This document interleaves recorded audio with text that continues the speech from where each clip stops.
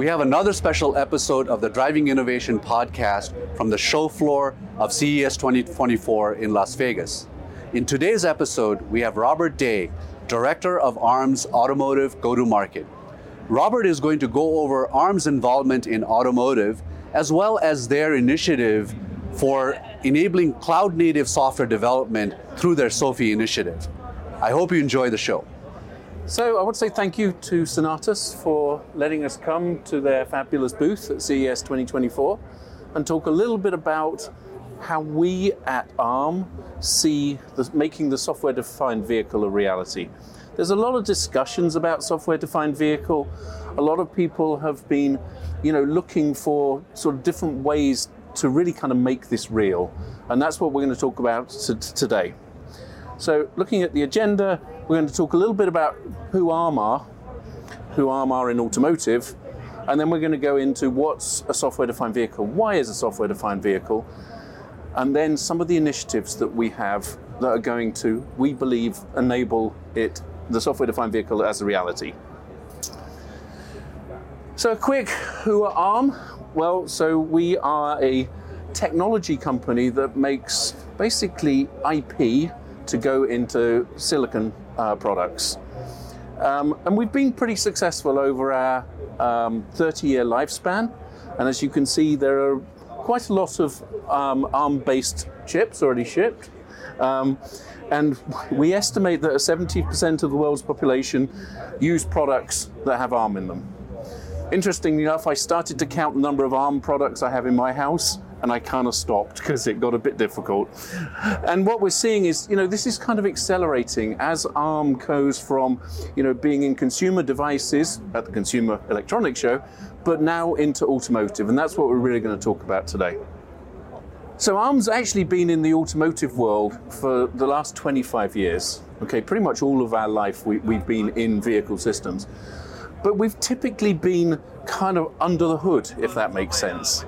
And so, if you look at some of these stats here, over 85% of the IVI systems run on ARM, which is sort of natural because IVI systems are like consumer devices, they just happen to be in your vehicle.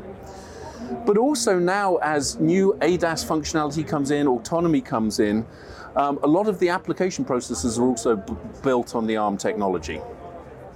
And what we've done in ARM is we've created focused products for automotive. So we have CPUs, GPUs, and ISPs, which I'll show you in a minute, which have functional safety as a key characteristic of them. We also have a fantastic automotive ecosystem, Sonatus being one of our ecosystem partners. Why is a software-defined vehicle important?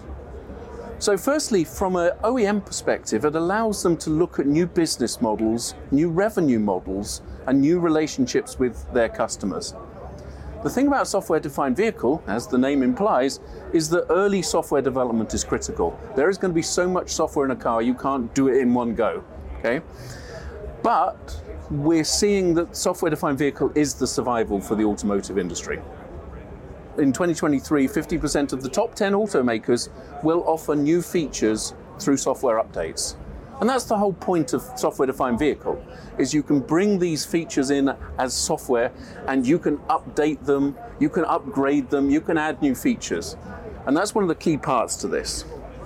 The next question is, are we ready as consumers for a software-defined vehicle? And are we ready to pay for it? So Aurora Labs and Strategy Analytics did a study, I think in 2022, where they asked consumers, would you be willing to pay for software-defined features and services? And as you can see, almost 50% of the people said they'd pay $20 a month for additional services in their vehicle. That's quite a lot annually and over the lifetime of vehicle. Some would even pay up to $50. Which is really quite incredible. I'm not even going to do the math as to what that is in a year. The thing about a software-defined vehicle is there's new requirements to traditional automotive. So we need to be able to deliver the software-defined functions as advanced features. We need to enable innovation, but we also need to have agility. So it's more akin to a more traditional software world than necessarily the automotive world. These things need to be updatable, upgradable. They need to be secure, and they need to be safe. Lastly, they need to be scalable. One of the key parts of having a software-defined vehicle is you can scale those features and functions over different models of your car. And so it's going to be really interesting to see quite how this dynamic shapes up as we go into the era of software-defined. So we have a kind of a range of what we call AE, or automotive enhanced products from ARM. So we have a high-performance CPU product called Cortex-A78AE. This has an interesting feature in it called split lock, which actually allows you to lock pairs of cores together for higher levels of safety. But if you want higher levels of performance, you can unlock them and you basically got dual cores then. And this is basically in our AE CPUs. We also have a functional safe GPU, the Mali G78AE. And this has an interesting partitioning mechanism for having safe rendering. And we also have an ISP called the Mali C78AE. So all these products are really important for running software-defined functions, running graphical applications in the car, which will be part of these software-defined functions. And with the ISP, it's being able to get really good fidelity camera images into the car for all the ADAS functionality and other things like that. As we've been talking to the industry, we kind of recognized that there are kind of 4 pillars to achieving the SDV and the delivery of the SDV. So you've got kind of like the top and bottom. Obviously, safety and security, you need to have real time. They're things that automotive needs anyway, and the software-defined vehicle needs them too. We need some standards outside of the traditional automotive standards. For these software-defined functions, there needs to be APIs and standards that we can build the software-defined functions on. We need to have some new software methodologies. I'm going to talk more about that today because it's an interesting way that we can actually bring these software methodologies from other industries into automotive.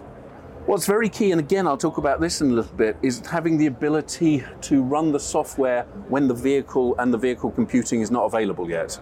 You have to be able to start early, and you need to do things like simulation. And the big one, which I'll get to at the end, is collaboration in the industry. We can't have these sort of silos anymore. People need to work together. The problem is too big for one company to do it on their own.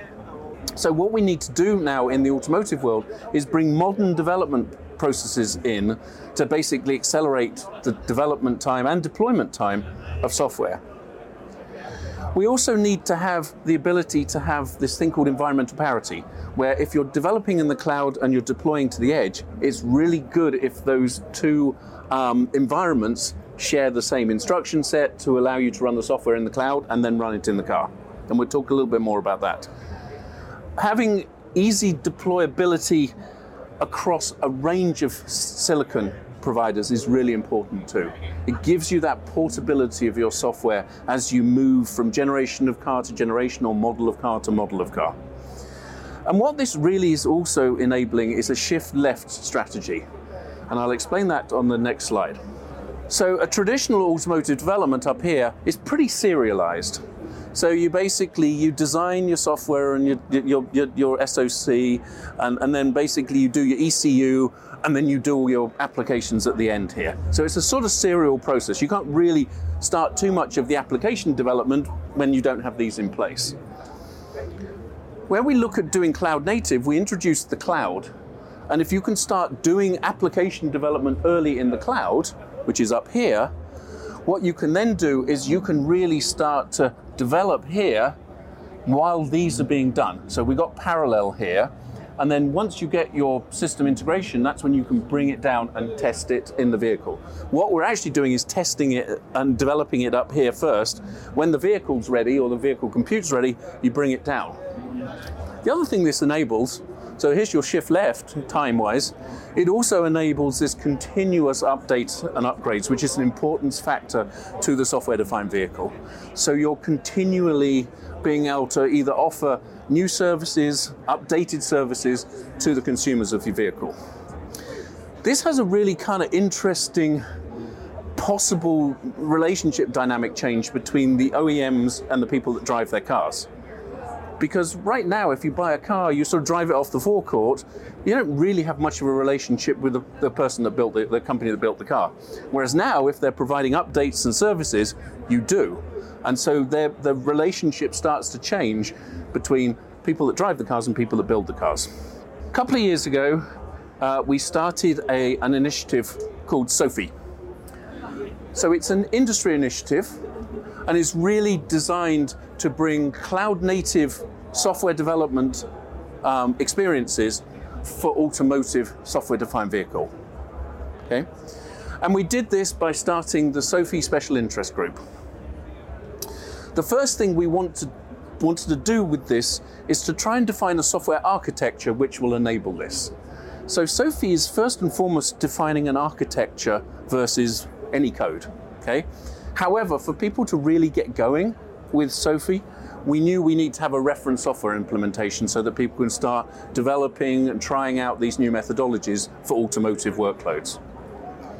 And you can see the founding members and the governing members of SOFI are really across the automotive ecosystem. So we have OEMs, we have tier ones, we have cloud people, we have us, and then we have some software people. So we have Red Hat and SUSE, who really know a lot about software development and how it all comes together. So we believe just in the governing bodies, we've got kind of a good view of what we want to do. But I told you we were really trying to define an architecture. And as you can see here, we have this architecture where there's some cloud stuff and some in-the-car stuff. The idea, however, is the actual applications and a lot of this here will be constant or consistent between the cloud and the edge. So it means as you develop things like your applications or your services in the cloud, okay, when you're ready to bring them to the edge, these should just work. And that's where we're using technologies like containers, where we're using things like orchestration. These are kind of borrowed from what goes on in the cloud world. So they're already well established, people are already familiar with it. What we have to do is make it right for the automotive. And what that really means is we have to consider things like functional safety, real time, heterogeneous compute, which you don't necessarily have in the cloud. So this is one of the challenges that SOFI is going to tackle. So in the last couple of years, we've actually had quite a good set of members. You can see the governing body members again. We're up to, I think, actually more like 115 members now. And you can see over here, you can't see probably, but that's the Sonatus logo. So Sonatus are a member of SOFI, and which makes perfect sense because a lot of what Sonatus is really looking at is the software-defined vehicle, it's cloud to vehicle. So they're a really good expert in this area that we can work with. So a little bit about SOFI's structure. Again, I'm not quite sure how clear this is going to be. So we have a governing body, which is chaired by Bill from AWS. We have a tech steering committee and a marketing steering committee. The tech steering committee really looks after all the working groups that are doing all the work. And the sort of areas they're looking at are system architecture, we're looking at cloud native, we're looking at mixed criticality, and we're looking at technologies like hypervisor technologies we think will be crucial. And then these kind of feed into this reference implementation that we put out as an open source way of getting to use SOFI early. Just putting out an open source reference implementation kind of is good, but it kind of relies on people to go, okay, well, now I have to do something, okay? So what we decided is to basically have these SOFI blueprints, which is a reference application, basically in an automotive use case that will run in a SOFI environment. It can be open source, it could be closed source. And so what we wanted to do was to bring example applications into the SOFI world for people to use and also to allow kind of OEMs to kind of get running quickly with examples out there. And I'm going to go into a little bit of detail about what these blueprints are really doing.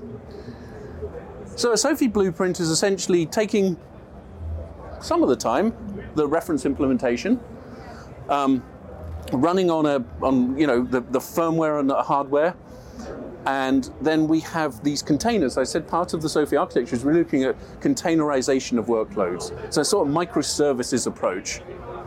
And so we have different workloads running in different containers. And you can see over here the different software elements where we have application-specific workloads.